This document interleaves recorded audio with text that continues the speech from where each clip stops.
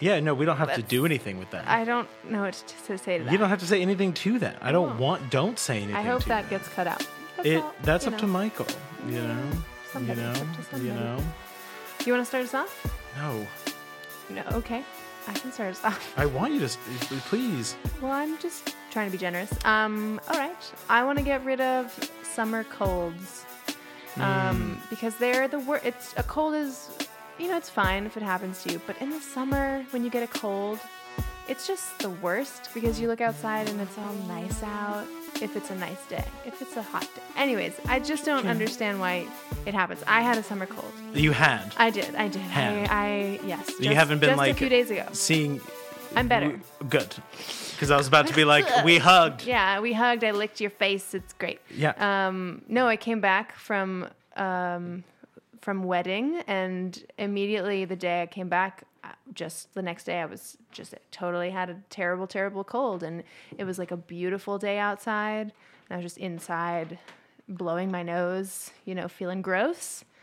And I'm fine having them during the winter, honestly, I am. But I think during the summer it just is really sad. And it doesn't make sense to me, even though I know it's not really that you get a cold because it's cold out, but like in my head it seems incongruous. Right. And like in the winter, everything just sucks. So you're like, yeah, you're like, oh, great. Fine. This like, too, this is just on theme. Right. Exactly. And then, but like when it's summer, you're like, I want to go do this. I want to go do that. This is hugging season.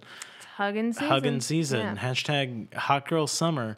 Apparently it's a thing. Like there are so many little boards in my neighborhood. I live in a very trendy neighborhood. Like sandwich board things? Is that what they're called? I wondered what they're called. Yeah, board. a sandwich board where for this like vintage thrift shop. No, it's like get your hot girl summer looks at sign friends. Because Friends is the name of the store. And okay. Very Got weird. it. Yeah. But I've been hearing it in various podcasts. Interesting. But yeah, you can't have a hot girl summer if you have a hot cold. Yeah. Also, like I started like choking in the gym today, and I was like, brag. I was just in the gym. Yeah. But I started choking, and then I was coughing, and I couldn't help but think that like the person next to me, because we were on like cardio machines, like, they were like, get away from why are you coughing? At the gym with a cold, why are you coughing? Yeah, like, bro, you gotta use the hand sanitizer, bro. Do you even sneeze, bro? Like, and I was just sitting there being like, I'm just choking. It's okay. It's fine. And so like, I'm just like feeling the water in my lungs as I'm like, okay, just leave it. Just leave it. Perfect segue. Because my thing I want to get rid of is cardio bathroom breaks. So I Say more. Okay, yeah, allow me. Please do. I brag numero dos. Had to pee. Do cardio for like long periods of time. Whoa! Right? Like what's a long period of time? And like an hour. It's a long period of time to do cardio. And like you're running that whole time, or you're like ellipticaling or something. Right. Yeah. Exactly. Exactly. Ellipticizing. Yeah.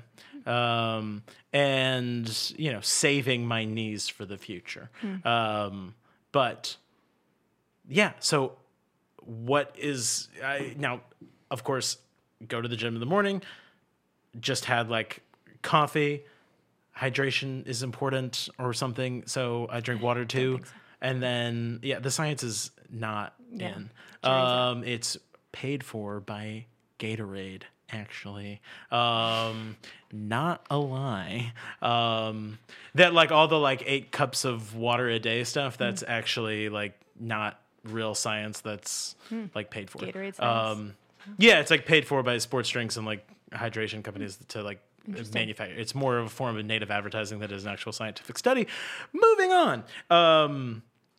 But yeah, that just much like my aforementioned maybe having to pee right before bed, I'll like be going into. I'll be like getting on the machine. And I'll be like, oh, I think I have to go to the bathroom. So then I either have to like collect all my things, go to the bathroom, and then come back, or I have to spend like potentially 60 minutes just like running, being like, this sucks, or I'm gonna have to like, because the question is, am I gonna be able to go 60 minutes, or am I gonna get like 17 minutes in? Right. Have to remember the calories burned and the time, so that cumulatively I can make an hour. Because I don't just have endless time to spend in the gym, so that I could just like, I missed 15 minutes. I'll do an gym. hour on the second time. And then everybody knew it was gym. Gina. It took me a minute, and everyone I wanted knew it to was catch up with you. I didn't gym. want to waste my time thinking about it when I could be listening to the next thing you're saying. Heard, It was gym. appreciated. But yeah, no. And so the past like several times, I've just had to commit myself to taking a break at 30 minutes to go to the bathroom, Rough. and it just feels like such a capitulation Right, and to you don't get the demands of my body. And I would like to Right. think that my mind is in control of my And body. I have to say, when I'm on, when I go to the gym too. What are you? Ooh, brag? I Brag? also go to the gym. Holy shit. I haven't been in like 2 weeks though. Whoa, 'Cause brag. I was away. Whoa. But like, I'm always impressed when I glance at someone else's treadmill and it's like, they're on minute 48, and I'm like, all right. So it's like they're gonna, he's only on minute 5, but you're like, I'm on minute 35, and you don't know that, because it's all about what other people think about you. Oh, That's right. why you go to the gym. Well, like honestly, when you started saying that, I was totally thinking of like when you look over and you see somebody who's like been going for 35 minutes and they seem fine and they're like moving really quickly, and you're like, damn, how are they doing it? And then you see that they're actually on like level 3 instead of like level 15 or 16 like you are, and you're just like, what? How are you even able to like run on an elliptical that's set at 3 because the resistance is just like so low? How are you not just like flopping around? Yeah. So I then start to Some judge judgment. those Yeah, wow. people. Ouch. Yeah. I So do again, treadmill. it's all about look. I'm wrecking those knees. Yeah, I don't need destroying them anymore. them knees. Yeah. Yeah. Besides, I thought you were done with jogging anyway. After your Outside. I'm done with jogging outside, apparently. Okay. But I also, once it gets to be fall, I'll probably jog outside again. But you might get a fall cold. No, it's okay. might. But I'm afraid of treadmills. Are you?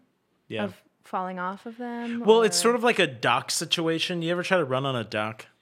like a dock by the water, like Yeah, a DOCK? like a dong that a DOC. No, the other. I what? mean, I just have never. No, I've never run on a dock. Okay, so I've never seen like long docks that you could run on seen for a more short than dock? a few minutes.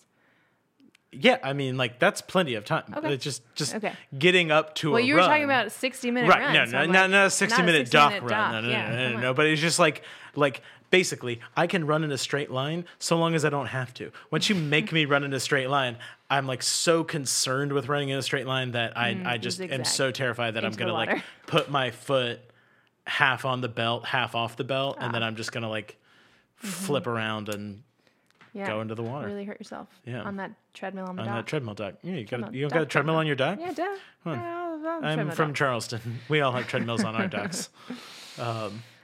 I guess we should Let's do this. it. Do this. Gina, Steven. welcome to Should We Keep This? It's the cultural review podcast you know and love, and it looks over the past 50 years of music, television, film, challenging your nostalgia to get at the question, should we keep this? I'm Stephen Moskos. I'm Gina Stevenson. And today we're going to talk about Beverly Hills Cop and Amadeus. It's 1984, baby. 84. Big year. Yeah. Big year. Because of these two movies? Because other of stuff. the novel. Oh, 1984. That was the title of a Right. novel. It's true. That is true.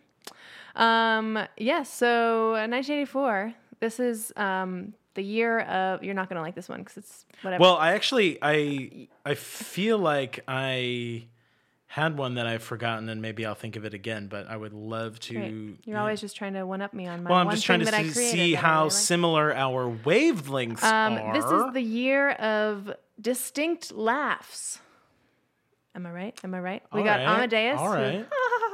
and then Right. Eddie Murphy's laugh is just amazing, but like so unique, Right. right? It's like very like deep and like a single peel, right? It's very cool.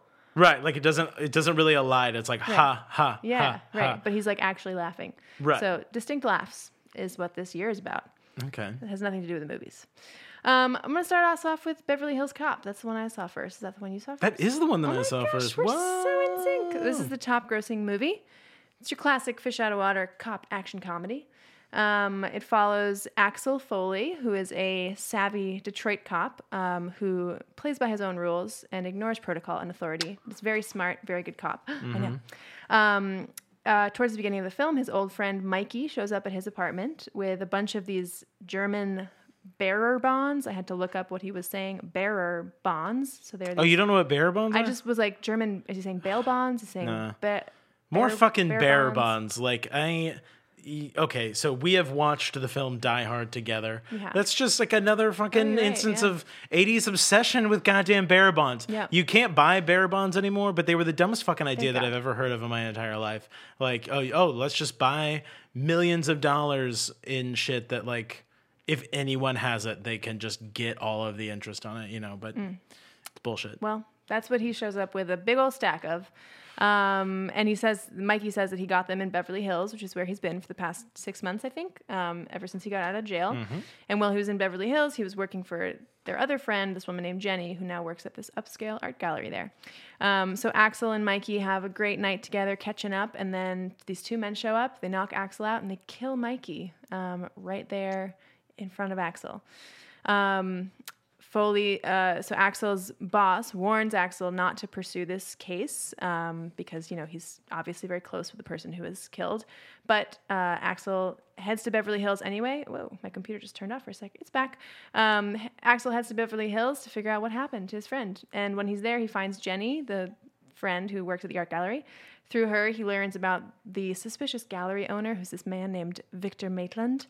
When he tries to speak with Maitland, he gets thrown out by Maitland's 7 security guards and gets arrested by the local Beverly Hills cops, who proceed to tail him around town. Eventually he ends up becoming friendly with the two cops. Taggart and Rosewood are their names. And through a series of snooping around, investigations, putting pieces together, Axel figures out that Maitland is smuggling drugs in through the gallery and decides to take him down, which ends, despite, there isn't the right protocol. They don't have a search warrant, none of those things. But he's like, I'm going in. And so it ends with this, giant, basically, shootout at Maitland's home. Taggart and Rosewood end up helping him. And they kill Maitland, and they succeed, and they lie about what happened because they have to, pretend that everything happened the right way. Otherwise, they would be in a lot of trouble. But they do that successfully, and they end up happy. That's pretty much the movie. Dope. Yeah. So this film made for $15 million, made $316, was nominated for original screenplay, and it won the Grammy for Best Soundtrack. And a lot of the songs, like the Neutron Dance, were made for the soundtrack. Let me pull up some of the others. The Heat Is On.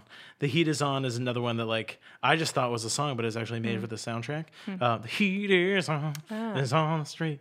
Also, if you've ever owned a synthesizer and you've just put on the autoplay where it went dun dun dun dun dun dun dun That dun song. dun dun dun dun dun dun dun dun dun. Do you know the version where it also then adds bang bang, these really weird voice? Okay, never No, mind. I don't. Gonna- Is it like a cell phone ringtone? Maybe. I don't know where I heard it, but it's the only version I knew. So when I was listening to that song, it's basically in those silences, there's just this weird weird voice adding nonsense. Anyways, it's not. No, I don't. I've never heard of that. I'll try to find in it. I'll send it to you. my It's entire life. It's a great my life song. entire. But yeah, it's called Axel F. But yeah, so Axel Foley was Eddie Murphy was actually 5th on the list. It first went to Stallone, who did a big rewrite and made it into one of his style of action movies. Apparently Mickey Rourke was attached for $100,000, had a $400,000 contract, but pulled out. And then they tried to get Richard Pryor, Al Pacino, and James Caan, and then it eventually went to Eddie Murphy, and then they rewrote it to be more of an action comedy. It was the director's breakthrough Martin Brest, who went on to direct Son of a Woman, but also directed Gigli, so kind of balances out in terms of whether or not he was a win. And then also the Eddie Murphy. This is like one of his first big movie roles, but he was like the biggest comedian, almost like the biggest comedian in the world at the time. His special Raw had come out 2 years before, and this was between Raw and Delirious. I don't know. No, it was between Delirious. Raw came out afterwards. Yeah, and then little did I know, if it were not for this film, he would have been in Ghostbusters. Really? Yeah, but he If it had were to not- turn Oh. that Dan Aykroyd wrote a role for him in Ghostbusters, but he had to turn it down because he was attached to this movie.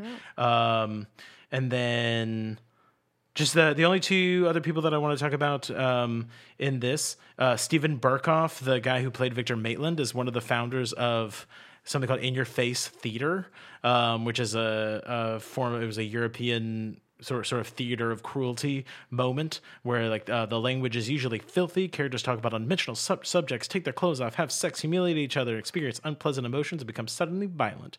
But he's actually referenced by Queen in a song called "I'm Scared." He says like, "I'm scared of Steven Berkoff."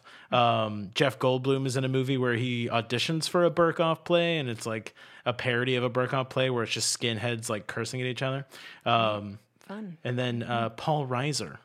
This is his one of his like earliest films. It's his second film, and he's arguably having the best 21st century of all of them. Which one? Paul Reiser was the guy in Chicago who's like not his partner, but remember when Eddie Murphy In Detroit? Chicago, yes. Wow. In the Midwest, in is- the Rust they're going Belt, crazy over yeah. there. Here in But they're holy hell, I'm blowing overtime. But yeah, Paul Reiser was the guy who like basically is the Judge Reinhold of Detroit, who like is kind of his partner, who's like. Yep. Yeah, and he's like, the boss is looking for you, and you're gonna be in trouble. He's like killing it. He's in Stranger Things. He's in Red Oaks. He was in Whiplash as the dad. Like he's like the most relevant of all of them right now. Interesting. Yeah. Cool. Also, if it weren't for the soundtrack, this is what catapulted Patti LaBelle into a solo artist. Fun fact. Wow. So, That's a cool fact. ja. Great. Well, let's talk about Amadeus a little bit. Amadeus. Exactly. We don't own that IP. This is- Sorry about it. The Best Picture winner. What is that? Quinn was That saying song? that too. It's just like an 80s song. It's just Okay. I think it might be like Mr. Okay. Never mind. Whoever. I don't just know. realized that. It's in that like, Yeah. group of songs with like Got it. Kyrie eleison, and it's like just All right. eight. Don't even No? know. No? No, I just Kyrie eleison. Continue. Okay, Amadeus. This is the Best Picture winner. It means Lord have mercy. I don't know why Oh. they made like an 80s hair metal song about it, but they did. Why not? They did. They can do whatever they want. Right. This movie is set in Austria in the 1700s, late 1700s, mid 1700s. Under the reign of Joseph II. Yes. So, Yes. So you know do when with that that what is. you You will. all know when that is. Yeah, you know. Um, we don't want the- to. We don't want to tuck down to We you. want to pander. Or condescend. Yes, condescend. Yeah, Thank you. yeah. You almost said pander. It was the wrong. I did, and then Con- you it was the did wrong say it, and I was like, "Oh word. no!" No, See, condescend is the right word. Right. We do want to pander. The elderly composer Antonio Salieri, who has just attempted to take his own life and is placed in an asylum, narrates the story of his relationship with the one and only Mozart. Ever heard of him? He's a big deal. What? So Salieri, narrates the story, and we see that ever since he was little, Salieri wanted to be a composer, had a strong belief in God. When he grew up, he became the court composer to Emperor Joseph II. Meanwhile, Mozart, who has been famous since he became a child prodigy at like the age of 4, basically, arrives in Vienna, and Salieri is very eager to meet Mozart because, of course, he's heard his music and he's heard, believes that he's a genius. But he's horrified to learn that Mozart is childish, immature, Libertine.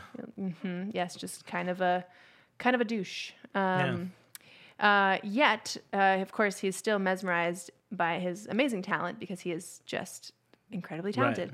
The emperor commissions Mozart to write an opera. Mozart, I'm just going to like say a bunch of things that happen.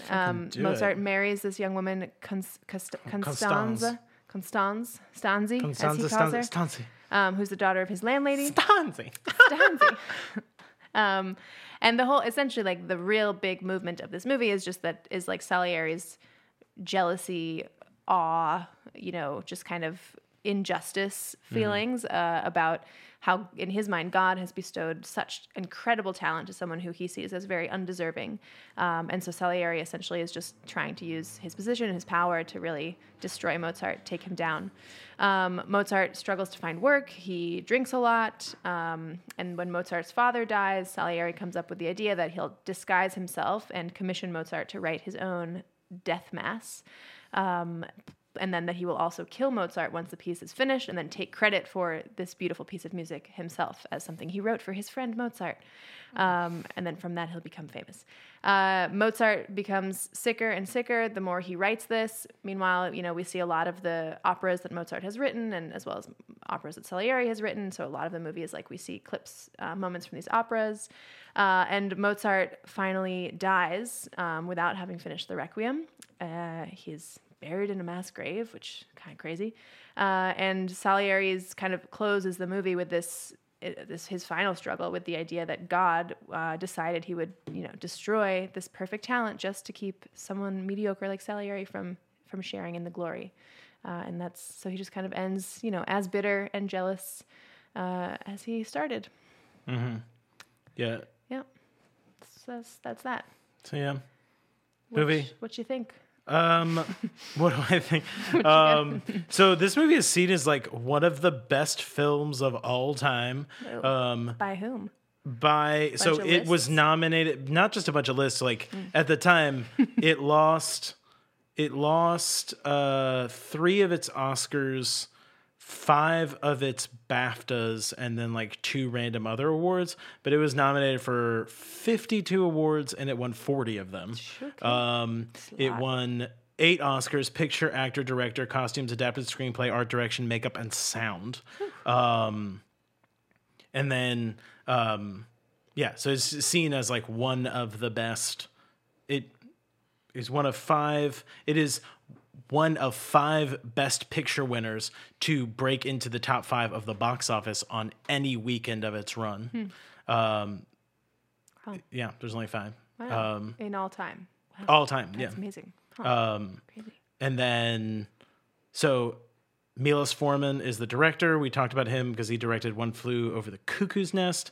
Saul Zaentz is the producer. Funnest fact about him is that he bought a record label, and like the first thing he ever did in his career was buy a record label, and discovered that there was somebody in the warehouse that was a band, signed them, and that was CCR, Creedence Clearwater Revival.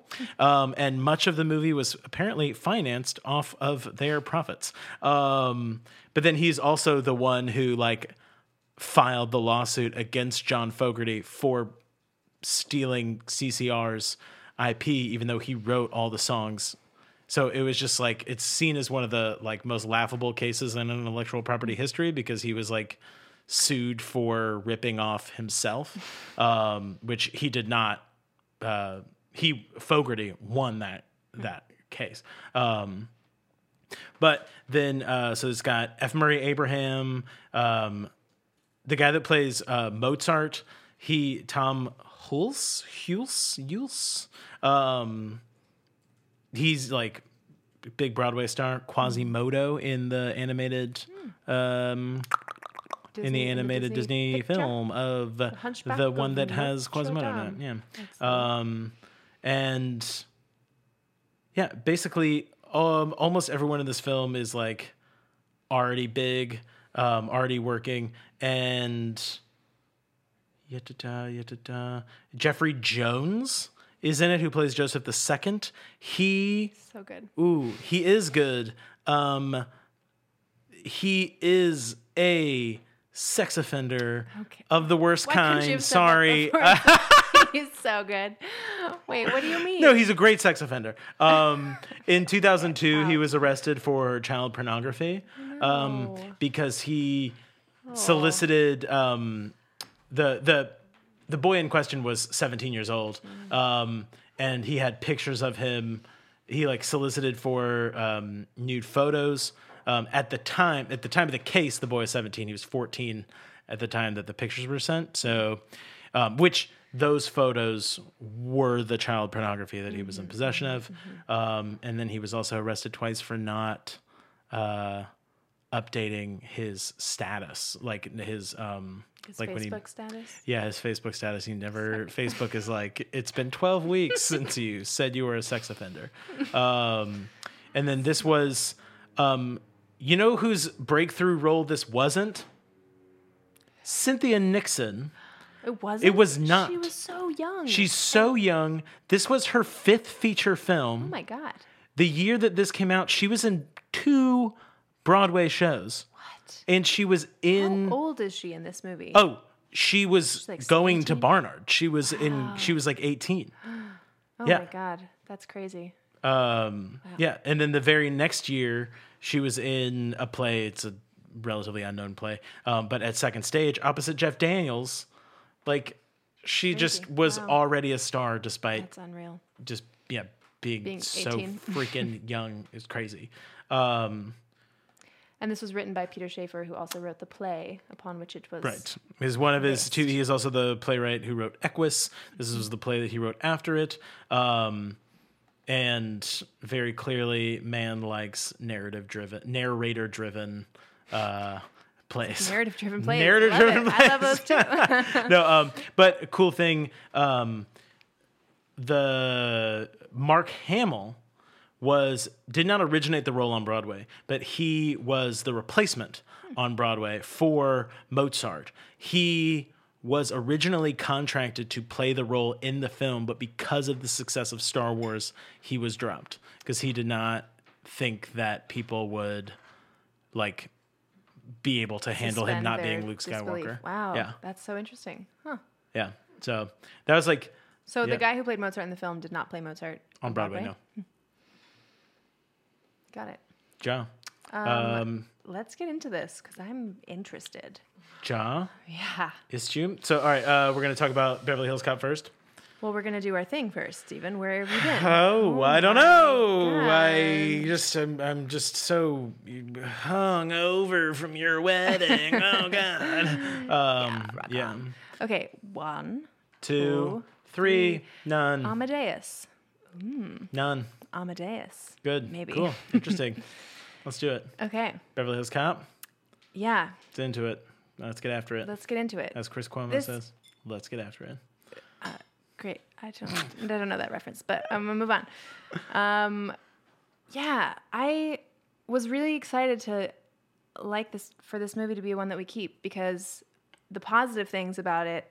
My first thought was like, oh, it's kind of like the opposite of The Sting, where it was like in The Sting, it was like part of the setup was that, you know, whatever his name is, Robert Redford's like friend who's like this black man gets killed, and then like the whole movie is like this white guy supposedly avenging him, but actually just like going on his adventure. And so like in this one, I was like, oh, like it's amazing. Eddie Murphy is like really, really good in the movie, and like he has this, you know, it starts and he has this friend who is white and who dies, and then, you know, he is clearly the lead and, you know, avenging him, but also like being a really good cop and really smart and really savvy and like all these great things.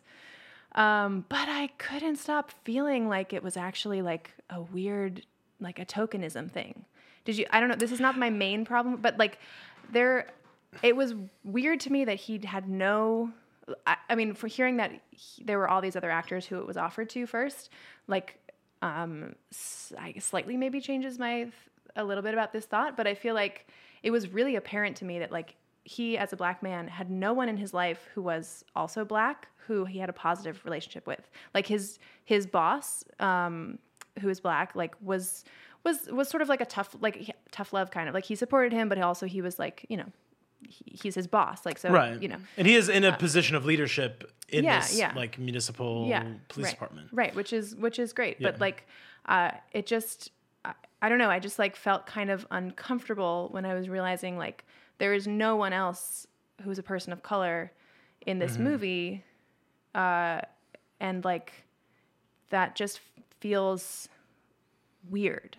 Yeah, I wonder if it's because once he leaves Detroit, then he's in like groups that are no more than like 2 or 3. Because I think there's like this, maybe it is tokenism, I don't know, but I definitely felt like with his friend, and the fact that like I think there was something played to the fact that like he's got this like white best friend who's always like in and out of trouble, and then he's got this other best friend who's like a woman, and there's no talk of any sort of like romantic relationship between her and either of them. That it's kind of this attempt at displaying like at some sort of progressive display of 80s America. Sure. Right. But then maybe there's also a problem of like, he's coming from Detroit, right? And so Detroit is impoverished, and that's where the film depicts all people of color. And once they then go to Beverly Hills, there then just no more people of color. Everyone's white except for like one. There's one police officer as well. Like there's one of the cops, not the 2 that are tailing him in the beginning, but there's actually, yeah, like the replacement cops right, once they because they get foiled because the 2 cops that are sent to tail Eddie Murphy when he's in Beverly Hills get foiled by a banana in the tailpipe. Classic romp. Classic. And then because of that, they get knocked off, and these 2 other cops get reassigned, and one of them is African American. Yeah, I don't know. I do, like you said, because there a number of people were looked at that were all big stars, and they were not all black. It does imply to me that like Eddie Murphy's star power got him the role, not like tokenism on part of the producers or the directors. Right, but I feel like there is something like once he's cast, like it feels very like suddenly even more obvious, like just there, it just feels like an oversight of like why are there no, also there are just no black women, there's no women of color in this movie at all, and like there's almost no women in the movie. There's no female cops anywhere, and I'm like there gotta be at least a woman on one of these police forces somewhere, right? You know, and then also he's got like no family of any kind or friends, of any kind. Obviously, by taking him, 2,500 miles from his home, obviously, you're divorcing him from that family unit. But like, he's basically only angered to this earth by these 2 people, one of which is killed in the first 15 minutes. Yeah, and I was wondering that too. I was like, how do these people know each other? Like the 3 of them, like what it's never explained. I don't think so. Like they... Maybe school. I think it's implied. I think they say that like she went to school. I think there's a conversation of how she knew Axel Foley, and when I think that German guy is interrogating her about how they know each other, and she says something about them going to school together. Right.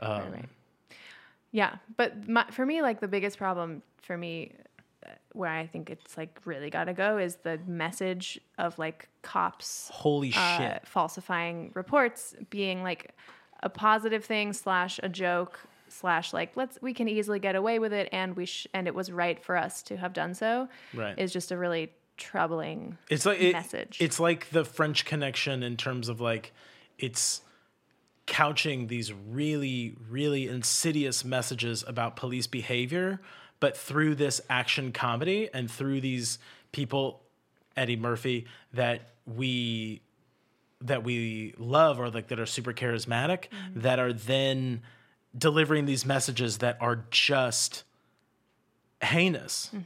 I think, and it made me, I started to realize, I was like, once at the very end, when there's a shootout at the the evil German guy's compound, they have a moment where Judge Reinhold looks at his partner and goes, this reminds me of Butch Cassidy. And I was like, hey, we're getting to the point in the podcast where we're going to be like referencing previous episodes, things covered in previous episodes. But he's talking about like Butch Cassidy, and he's like, he's saying that he's a cop with a glorified image of these criminals, and he feels really cool to be in their position when they were criminals that are being apprehended by the police.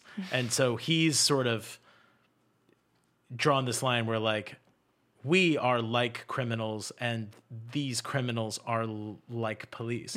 And it seems like it's flipping this sort of Western, I think it's like a 1980s, I think it has become this kind of new version of the Western genre to have this sort of action cop comedy, because they're the like these, like tough guys that get to do these like shootouts, and they're there's all this talk about Eddie Murphy being a good cop, but he like breaks all the rules. I'm like, he's not a good cop. There's just nothing. If he's destroying a city, if he's doing all these things, if he's breaking all this protocol, like then he's not a good cop. Yeah, and like the Judge Reinhold, so that the partner did kind of give him a look like you're an idiot when he said that, but totally. Well, yeah, and he was like, you say that. Oh, no, he didn't say that. He was like, he said something like thanks, but then there was another part where he did something. Yeah, I think he was like, you do that again, I'm going to shoot you myself. Yeah, that was, yeah. But yeah, no, it's really troubling. Right. And there was another moment where like, there were a couple of moments that were really shitty policing that was not really questioned by the movie at all. I think it was like there was a moment where when he first gets kicked out of the German guy's shop or whatever, when he's like he goes to talk to Victor Maitland about his dead friend, and then he has like 6 cronies pick him up and throw him through a plate glass window, because obviously when you're that rich, you just break your windows. You don't go to the door. Well, you break your windows. That was my thought, but then it was about like the playing off the expected racism, it seemed, of the cop, yeah, because I wondered about whether or not the cops were crooked. But the movie actually never indicated that he had paid off police. That Victor Maitland had paid off police. It was always that he was disturbing the peace. Well, that made me think, like, and this actually goes back to the thing of like why it felt so strange to me that there were no other people of color as characters. Is like, I feel like part of the movie with Eddie Murphy in it that like became part of the script, including that moment, was like they threw him out the window so that it would be, because like cops pulling up when they see a black man in this like fancy place with a broken window, they're going to assume that he broke the window, was trying to like cause some mayhem or something, And so I thought that was part of their plan for why they like threw him out the window. And then because later when he checks into this fancy hotel, like he also, plays off of the racism that he's, projecting onto these people. Moment. I hated that. Yeah. But I thought the part that dealing with race was really, really funny, the way that he handled it. But because he like pretended to be a journalist that was being discriminated against because he knew the hotel was fully booked and he was trying to get them to get a room anyway. Right. But the thing is, like, he passes cheaper hotels, but then he goes to this super expensive hotel, and then when they tell him that it's super expensive, he's like, okay, cool. And I'm like, you knew. Yeah. What is this? You knew. Yeah. But my point with the first time he gets kicked out of the bad guy's place, like, the police, a moment that I don't think is interrogated at all is that like they see that he has a gun, right? And because it's at his waist, in his waistband, and they pull it out, and then because he has a gun, they remove the gun and draw theirs, which means that they have disarmed him, which means he's no longer a threat. And then from then on, they are treating it as if their life is an imminent threat. Like, that is a kind of faulty policing that is, I do not believe, questioned by the film. I don't actually think that they draw the lines toward police brutality that is existing in that moment. Yeah, and I feel like part of it, like this being still relatively early as far as like cop shows or cop movies, like having actual, like, we now are so used to cop like procedurals and things that, at least, you know, that I feel like a lot of my understanding of what actual police procedure is comes from media, you know, more than, you know, I don't know, researching it or the news or something. So like part of it, I feel like, is that this was sort of early enough in the wave that like there wasn't as much care as far as, is this the proper procedure, I guess. Although later, though, since the point of the movie is that Axel doesn't follow proper procedure and that these two cops do, then actually I take this back, because I feel like they should be doing exactly everything like to the T of how it's supposed to be done. And LA, the LA Police Department has one has of the poorer police records with regards to police brutality towards African Americans than as a metropolitan police department could have. So the idea that they are taking it seriously, like the fact that Eddie Murphy, a police officer, gets punched by a police officer, and then that guy's boss comes up to Eddie Murphy and is like, do you want to press charges? And that if this violence against him is taken seriously. The movie mocks it, and Eddie Murphy mocks it. Says, where I come from, cops don't press charges against other cops. It's like, whoa, that is like, this other guy was unilaterally correct in how he should be handling the situation. And it's almost a joke that the police department is behaving with integrity and accountability. Yeah, no, totally. And that's like, right. I feel like part of the movie is actually trying to, like, it seems like it is, you know, playing up, or not playing up, but just like showing the racism in a system as like part of the plot of the movie and part of the character development. But then at the same time, I feel like it's trying to pretend that also the world is totally colorblind, you know? Right. So Oh, that's 100%. like such a weird thing that is like both are happening at the same time. It seems to be, I think we're probably going to end up with a number of like 80s sort of wishful thinking where we're painting the world as like a place where everything is like perfectly wonderful, to like give, I don't know, like a sort of like therapy, it's like therapeutic for suburban America to be watching these images so they can pretend that everything's fine. Right. Because we're like not yet in sort of an internet smartphone culture where people who are not fine can actually show anybody. But this is also another reason that this is like a really insidious time for a police movie to be behaving this way, is that you've got the revving up of the war on drugs. You have LA is the place where like SWAT teams originated. And from 1980 to 1984, the FBI's, this is just a number of things that I was curious about and looked into.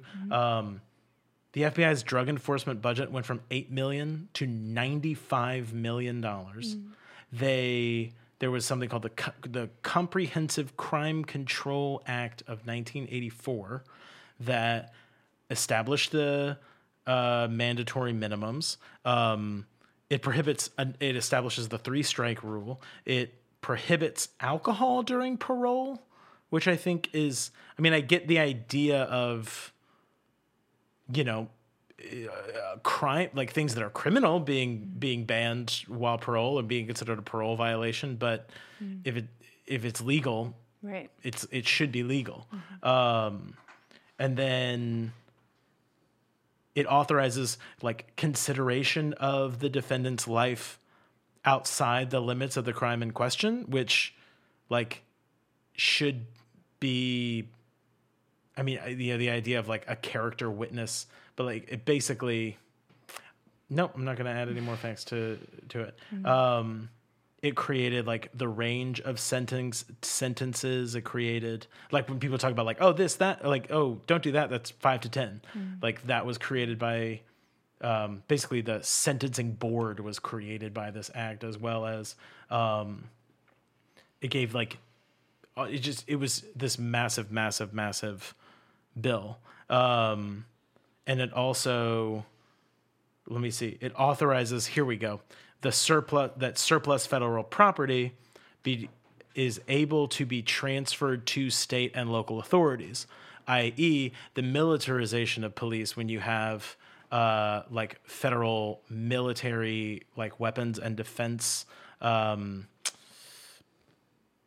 ordinances, that like that surplus can then be passed on to local authorities. And of course, if something such as, say, a military industrial complex were to exist in some way, then those surpluses are always going to exist. So those things are always going to be passed on because there's a profit incentive for the companies that are producing them. And so like for films like this at this time to glorify the police in this way, and that like police shootouts are some sort of like cool thing for like people to be doing, then, or for cops to be engaged in, then it's helping create the like militarized police culture that we're trying to undo now.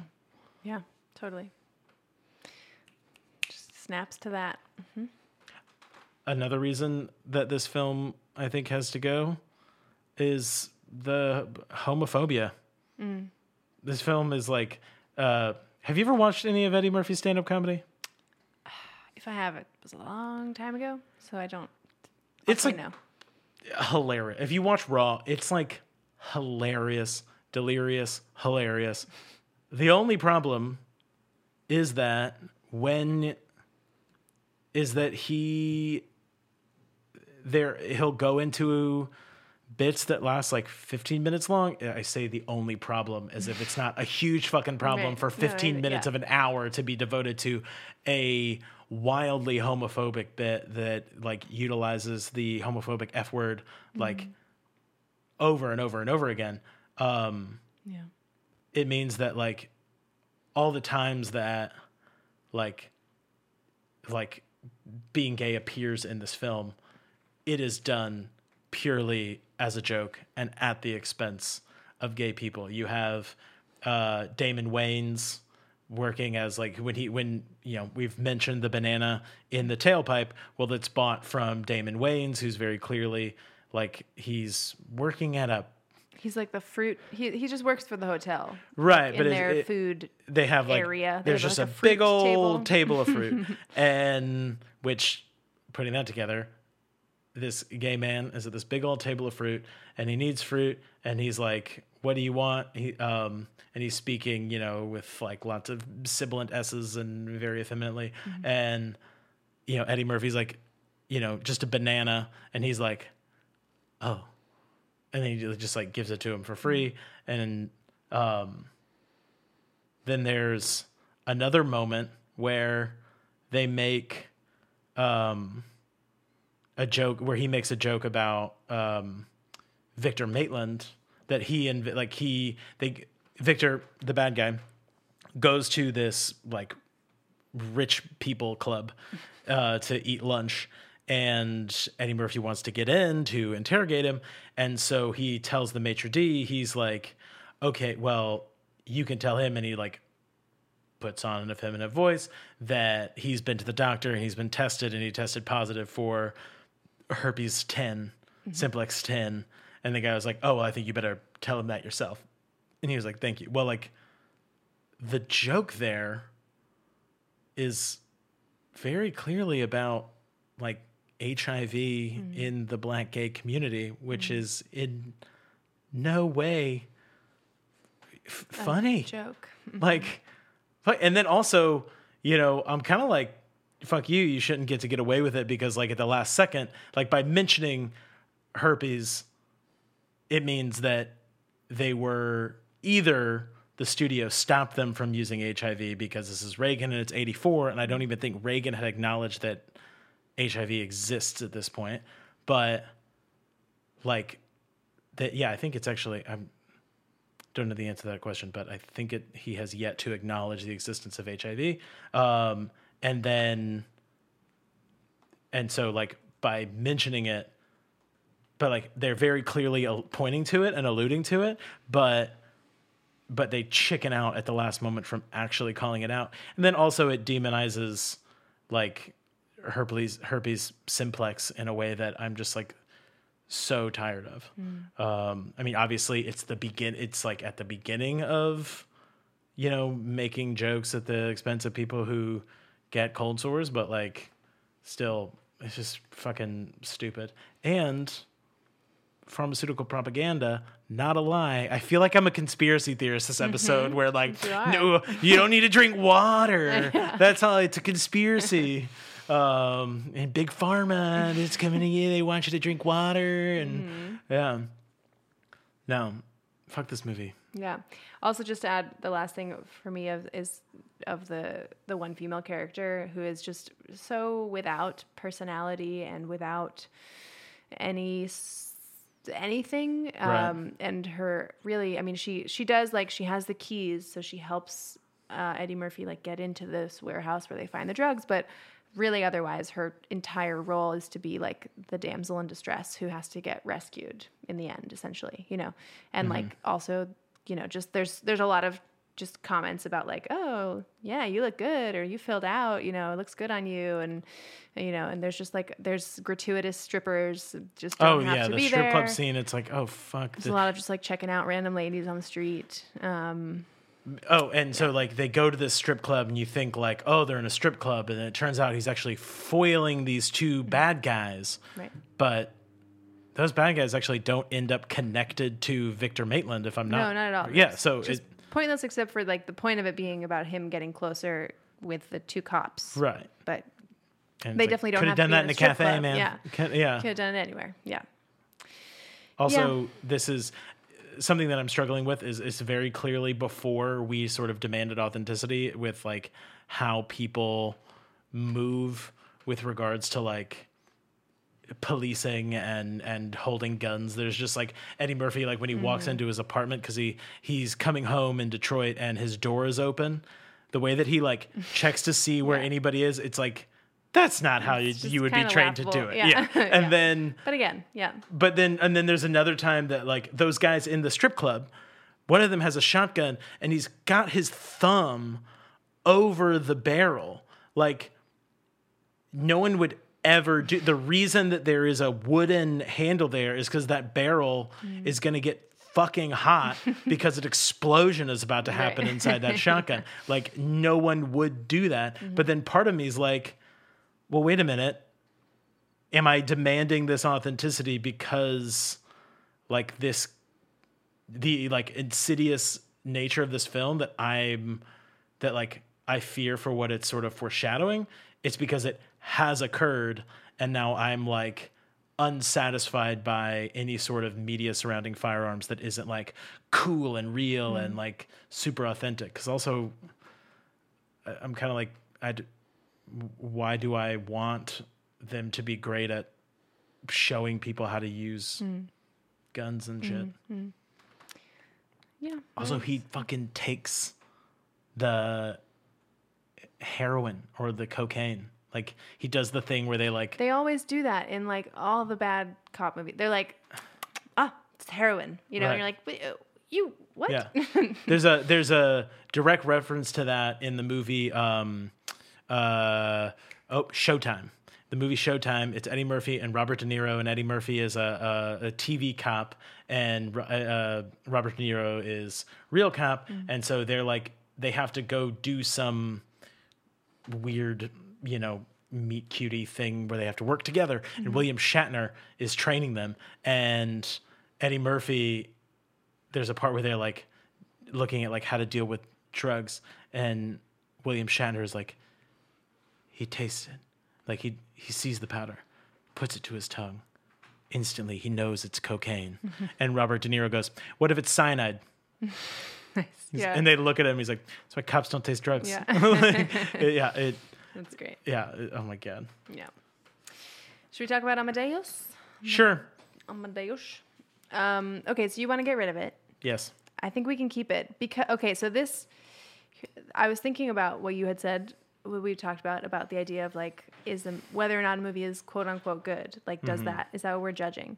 And I feel like as far as like personal tastes, I used to really like this. Like you had seen it before. Yeah, I had seen it before. Yeah, we can talk about that. And I used to really like it a lot, and I just like hadn't seen it in a while. And I mean, to me, I feel like I realized 3/4 of the way into this movie, maybe I was like, oh, this movie is an opera.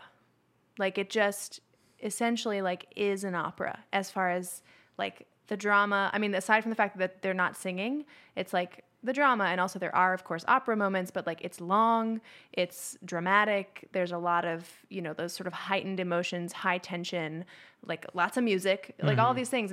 And I feel like I personally don't like the opera, but I can appreciate its quality and its, its artfulness, even if I don't like it. You've certainly been to the opera more than I have. I've been to the opera twice, I think. That's 2 more times than me. Yeah. And so my biggest, honestly, like, I feel like my biggest complaint about this movie is that it's long and a lot of the sequences don't feel very repetitive, but that feels very opera-like as far as like the repetitive sequences are the moments where we see like the music and we see the operas being played out. And if you like opera and you want to see that spectacle, like it's visually and design wise, it's very beautiful. But it is just kind of like more of the same thing, yeah. So yeah. And I feel like as far as the characters and the story, like there is something really interesting and really, I think, kind of always relevant about this question of talent and jealousy and like where does talent come from and why do some people who just want so much to be artists just not have like what is that thing that you just don't have or you have and I feel like and seeing and honestly I think this play I know or this movie like there are a couple other plays that this definitely inspired as far as the structure of it.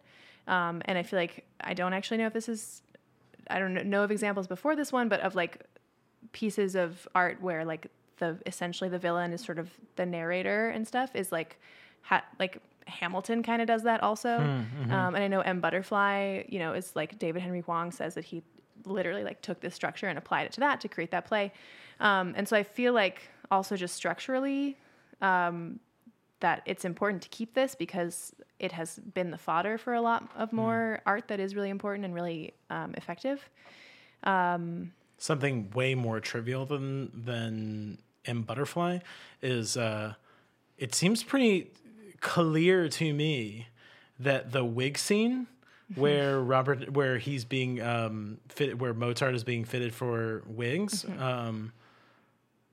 that seems to me to have very clearly inspired the scene in Mrs. Doubtfire when Robin Williams is getting fitted for his wig because it's very clearly gay wig makers that are fitting him. Harvey Fierstein is the wig maker for is like helping fit Robin Williams and I was like I didn't see him in Amadeus. Yeah. No, so it just seems to me that that's like I did notice, so we actually haven't talked about it, and I've been much more tight-lipped about things that have been inspired by either movie. And it seems to me that I wondered how the result of like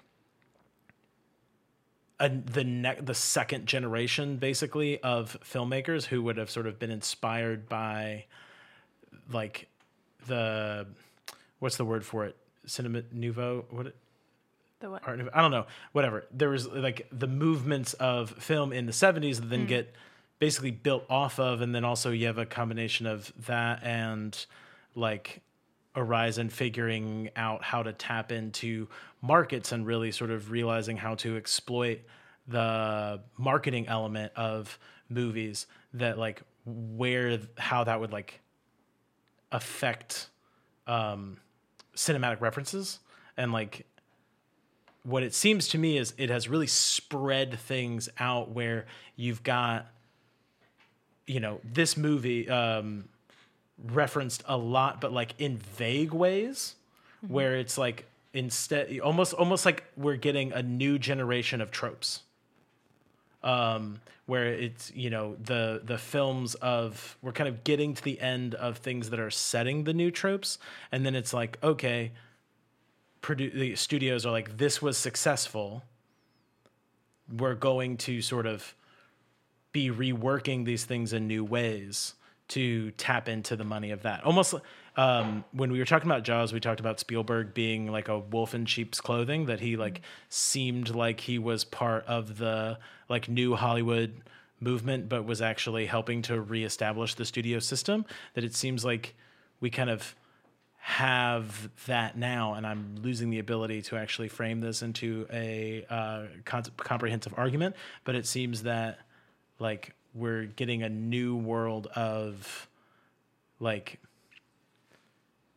insular, or like a new world of tropes, where it's like, you know, Beverly Hills Cop starts to be referenced a lot within the world of action comedy cop dramas, such as 48 Hours, also Eddie Murphy, but then also like the Lethal Weapon movies. There's lots of like crossover in sort of motifs and tropes, and then you also just sort of get lots of film making reference to from this generation on. It seems very clear that like the 80s seems to be like 70s. There's like a lot of generation, and then from then on you get a lot of like, maybe it's that there's this new world of people who are sort of reflecting on their influences and we're just closer to them, or it's the creation of a lot of safe bets, where it's like these things have worked in the recent past, so we're going to perpetuate them, which then leads to a system of believing that they're more right than other new riskier things. Did I talk long enough that you can't tell what I was talking about? Maybe. I mean, I'm gonna. I would like to about harken that point. back to, and for the listeners, the first time I made a speech at your wedding, Gina, that began with me saying, you know, that I didn't know exactly. I struggled to figure out what to do, so I should just do what I'm best at, which is spend a long time building to a singular point, if we're lucky. So Yes. I've just displayed that in full force, I This think. is great. I love it. But yeah. Tell me why you want to. Why I want to get rid of it?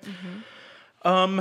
So I think, and you know what? I've decided, because I'm looking at one particular note, that I'm going to harken back to, I'm going to invoke Gina of 1970, which might actually be me starting to participate in a feedback loop of an insular world that is either making a safe bet that is then going to make it seem like it is a more... I don't even remember my own God, wording, what are you doing? but like basically I'm doing exactly what I accused Hollywood of doing a minute ago, but I'm going to actually say that I do think there is a way that I would prefer to remake it. Hear that, Peter Schaefer? I'm better than you. So good things about this. I do think that the acting is good. I do think that F. Murray Abraham's makeup like looks amazing. so good. It makes Yeah, me wonder like, agreed. what the fuck is wrong with people who are like trying to use CGI as aging now? I mean, I'm sure that one day we'll get to the point where like it's so good that we don't even have young actors anymore, because like old actors that are like successes are able to just sort of be CGI'd into young actors. Terrifying thought. Right. But like Will Smith is playing opposite himself as we speak. like opposite his 22-year-old self, like as we speak. You look like I didn't know, you don't know what I'm talking about. don't know what you're There's a movie like coming out with Will Smith where he's like, it's sort of like Looper, where he's like some sort of crime, something with time travels involved, and he's facing his younger self, but he's playing both parts, and through CGI he is being like aged down. That's crazy. Cool. So I'm already right, is what I'm saying. But yeah, like F. Murray Abraham's makeup looks amazing. He looks so old. I did think it was weird that they chose to include the moment where Joseph II, after the abduction of the Seraglio, I don't know how to pronounce it, but his first opera that he writes in German, there's sort of an apocryphal German translation of the German that Joseph said to him, which was too many notes. That there is people have said that that's sort of an improper way to translate it, that it'd be better to translate it as like a great many notes, or certainly a lot of notes, which is still just a stupid thing to say, but not necessarily Like a criticism. right. However, they did not include his last words, which are, no last words are ever real, except for I bet that Ulysses S. Grant's were real, because his were just water. And then he died. Yeah, and like if any lame last words are probably real, but like any like dope last words, probably not fucking real. But his last words were, "The taste of death is on my lips." Whose last words? The Mozart. Emperor? Oh, Mozart. "The taste of death is on my lips. I feel something that is not of this earth." Whoa. Yeah. Like, why didn't he do that? Why didn't he say those that's words? He so just dies while they're dramatic. looking away. It's All just waxy. right. I'm silly. Also I thought it was weird that the cover of the cover art, the poster art, the production materials are all of, this. It's sort of like a maestro in like an eyes wide, a giant eyes wide shut mask. Well, to learn that that's his father in a mask, I felt like his father in that mask, in that image, was like a very sort of trivial passing point of the film, and not nearly something that like It was a big deal to should Mozart. dominate. And then it became the disguise that Salieri used. Yeah, I wanted to say consigliere just now. Salieri used. But yeah. sure. Okay. Also, so you changed the poster art. You add Right, I that just thought last it was line for relevant. Mozart. I haven't actually gotten how I would remake it. okay. These are just things I didn't like. Great. Also, didn't like that. What? Chill, dog. What are you talking about? I'm a chill dog. Don't worry. Also, don't worry. You said you didn't like he was buried in a I common didn't grave. say I didn't like it. I said, Oh, you wow. liked that he was buried in a mass grave? You liked it? I loved that. No, but that's actually not true either. That Oh. like common graves, it just meant it was individual, but it was unmarked. They have since located it. It's been located for like 150 years. However, despite having located it, they were often like empty, like excavated after 10 years. So by the time that they located, he was likely long gone for Still around. a long Long time. And they don't actually know where his like bones or anything are, but they do know where he was buried, and he was buried in an Right. individual I'll give grave. a creative license. It was dramatic. Yeah, They were sure, They were poor by that moment. sure. But no, it was simply just the fact that he wasn't royalty, that he was buried in a grave like that, not because he was like a pauper or anything. Got it.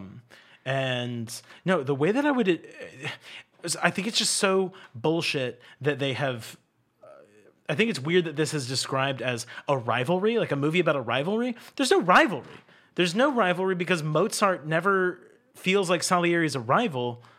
Salieri is just on his own, hell-bent on destroying Mozart because he's mad at God for giving Mozart the abilities that he felt like he should have for himself, or that he made the deal with God about, because like when he's a child, he makes a deal with God that he would devote his life to him, but that if he makes him famous. Now, the way that I would remake it aforementioned singular point reached. The way that I would remake it.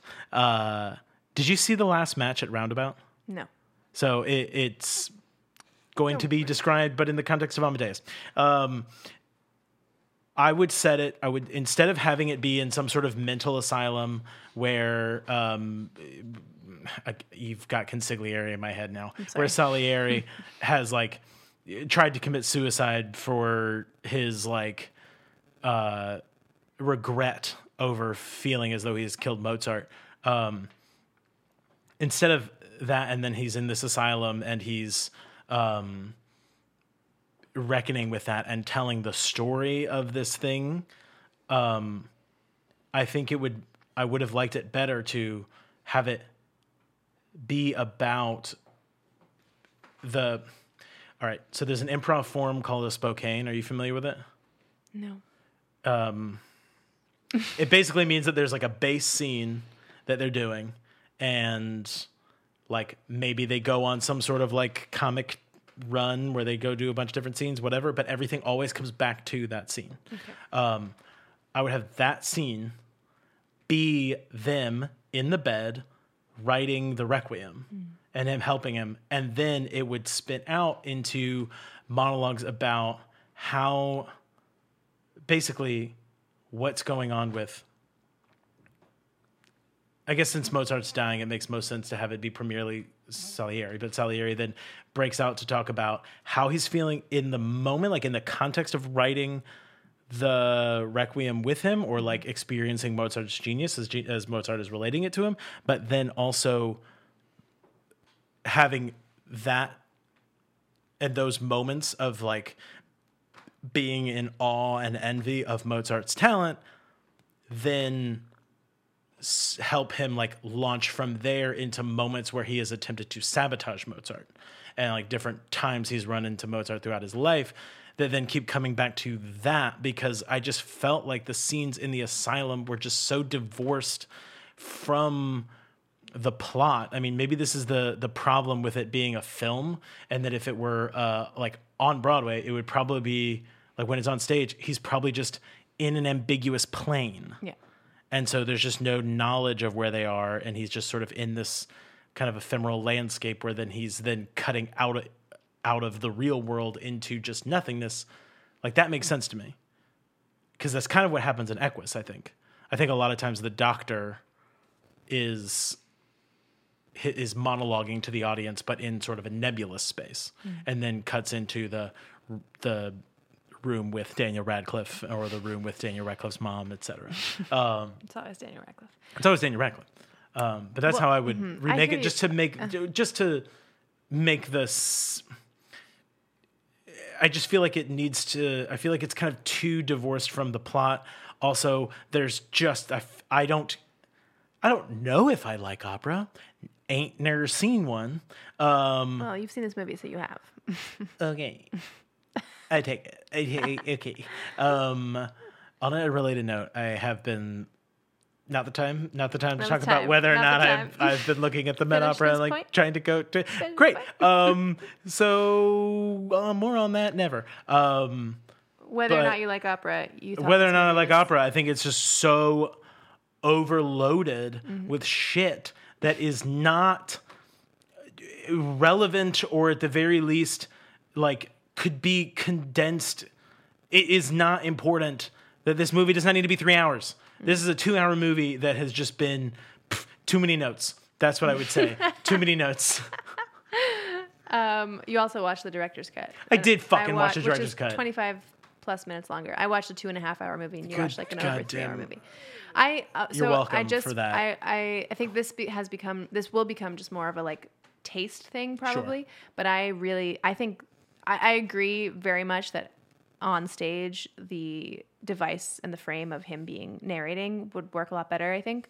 But I feel like it's so important, like the distance of it is so important to Salieri's journey and struggle. Like the fact that he's been sitting in these feelings of guilt, but also such jealous awe and like hatred and love. Like all these things have just been like, he's been surrounding himself just in these feelings for years and years and years.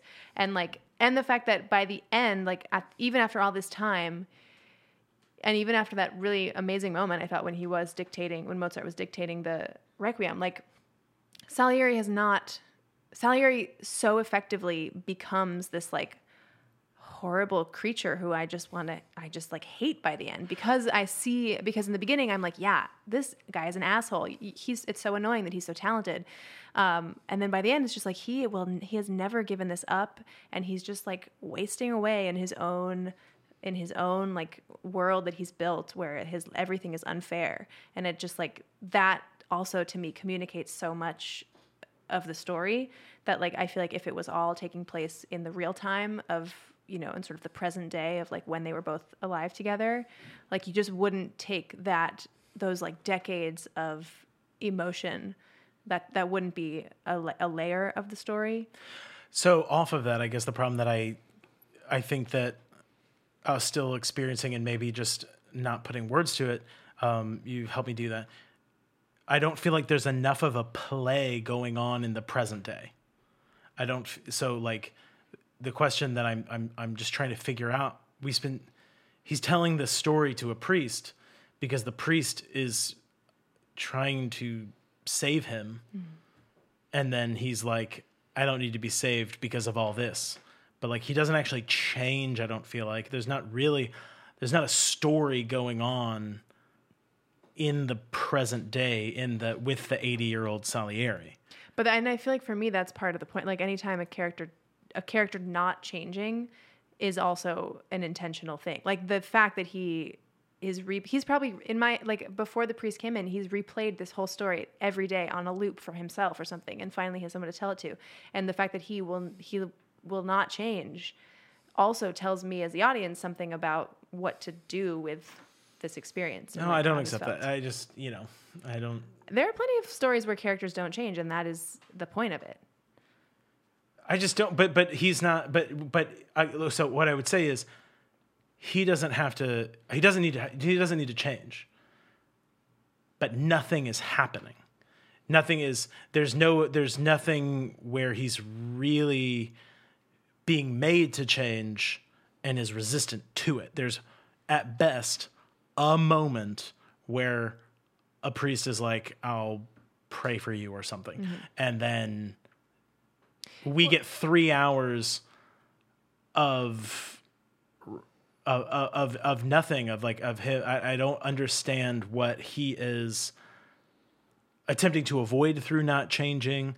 What are the stakes of him changing or not changing? Like what's actually happening? It's definitely just a device to tell the story. And I don't. A big part of it is a device to tell the story. But I feel like it gives us a reason to tell the story, like that we're seeing it from this perspective of years down the line where he still will not let this go. Yeah, I just feel like and that we as the audience are like, we become the priest, so we become like the judge. We are put in a place of like, how do we judge his actions and how do we judge his perspective, which is another, to me, that's another problem, because I think in this case, we really should be Salieri.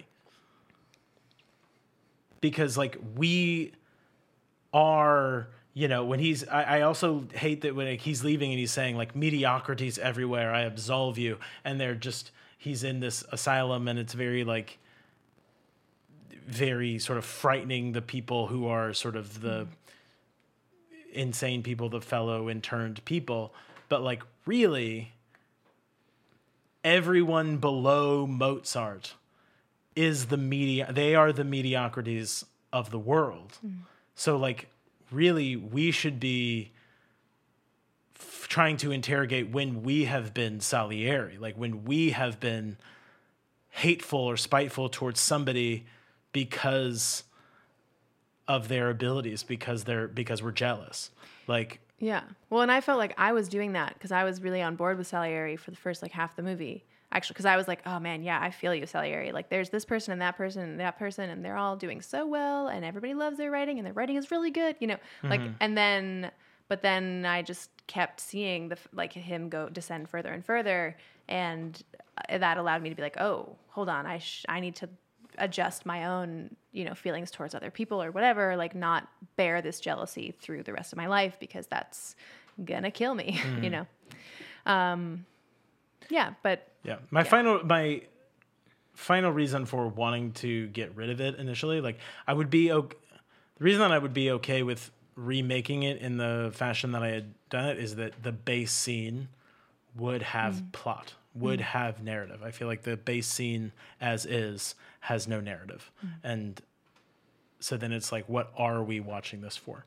But also I feel like it is part of Academy culture where like this is, to me, so divorced from like, even though it is one of the only movies to make, like, to break the top 5 box office that's won Best Picture, like, that just means it gets worse. Like, that, like, it just, I dislike that it seems to me to be it just seems to be for the Academy. It seems to be like a movie for the Academy. It doesn't seem like it's even...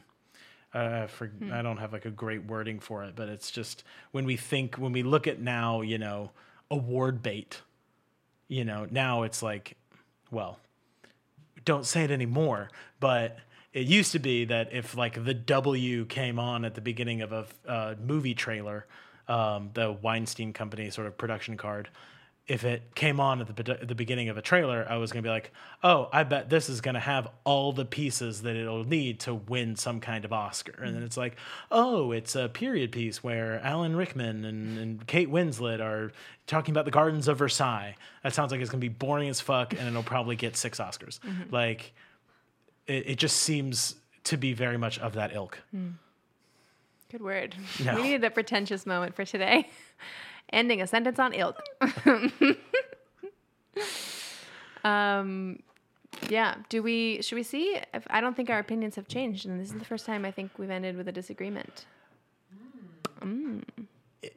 Oh, you're right, because I folded on Return of the Jedi. You did. You're absolutely yeah, right. I made you fold. I folded on it. Now, how do we feel like I have reclassified my answer based on this whole last match thingy? That I would remake it. Yeah, I think you can say remake. But you're saying don't remake. I'm Keep saying it as is. It's perfect, Perfect, baby. I mean, don't you dare I'm not touch saying it. It's perfect, but because honestly, part of the reason I don't want to remake it the way you said is because the structure thing is the thing that was taken like for M. Butterfly, and I feel like for Hamilton and like various other things, this idea of like the antagonist in crisis or like full of these emotions that they have held for years, telling the story of what happened, like, and in the other examples, that character does change, so that's great. Like in M. Butterfly, there is a definitive action at the end that the character takes, right? But so I feel like that structure is part of what has to remain so that those things can use it and improve upon it. Don't roll your eyes at me.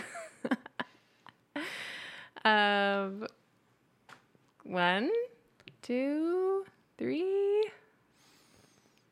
Amadeus, let's keep it. Woo. You can disagree or you can agree. It's fine. Look, I don't fucking know that I care about M. Butterfly or even Hamilton. I don't know that I care. I mean, we need to make another episode so we can talk about that. Well, no, I mean, to me, it's like if it just was this great movie that also won Best Picture that was structured a different way, then like what else would it have inspired? It's like it doesn't necessarily mean that like, okay, sure, maybe we'd have lost 2 particular things, but maybe we'd have gained 2 particular things that we would then be talking about saying we can't change on Amadeus because we don't know what happens. Yeah, no, we don't. Universe. And so I'm gonna roll the dice on that parallel universe. Great.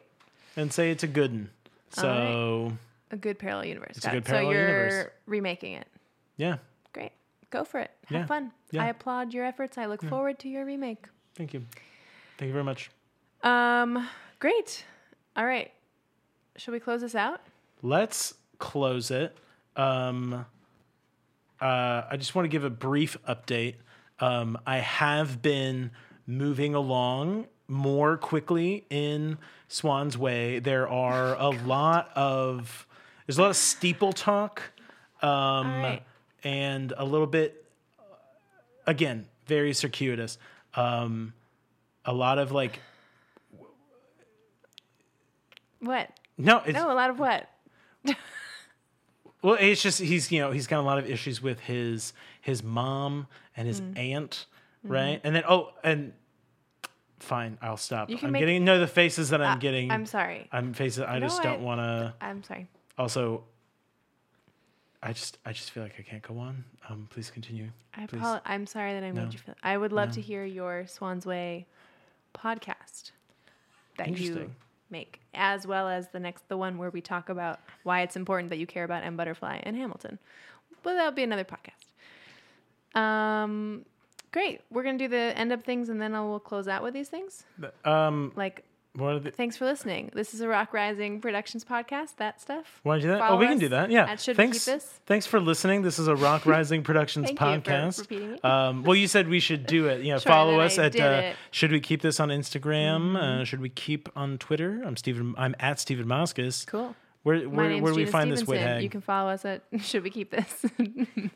You don't need to follow me. I'm out. I'm unfollowable. Nope. Withag. Gina _ Withag. Yes.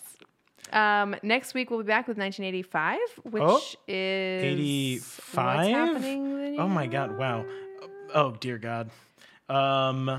It's Back to the Future Right. and Out of Africa. Oh yeah. Oh, wait. yeah. No wait, but I think we said is this also the Cosby Show? Well, here the thing is the Cosby Show. We could do the Cosby Show in 1988 because Rain Man is both top grossing Got it. and Best Picture. We'll probably do that. Okay. Yeah, a lot of great find out. ass music. I feel Once like this again, is just becoming the time where I yeah. just read the music out. It has become that. Yeah, but fucking.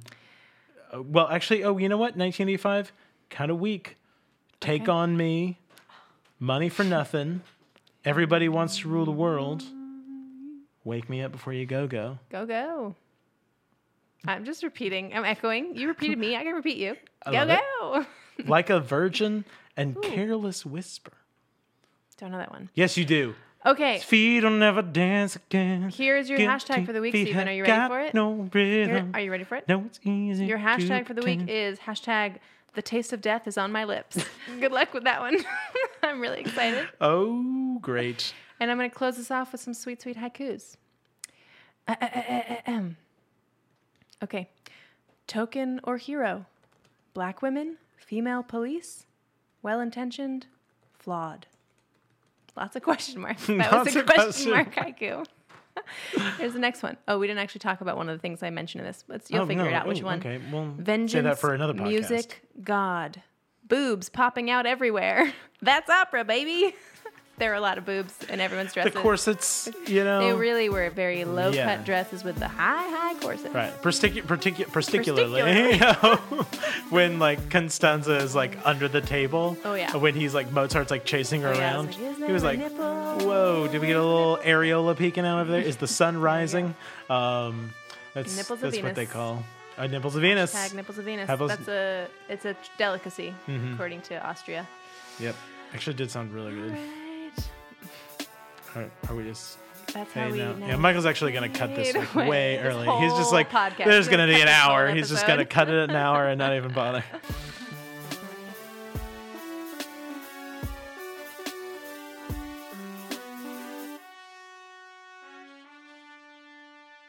This podcast is produced by Rock Rising. Come follow us on Instagram, and if you want to hear more podcasts, visit rockrising.org. Thanks.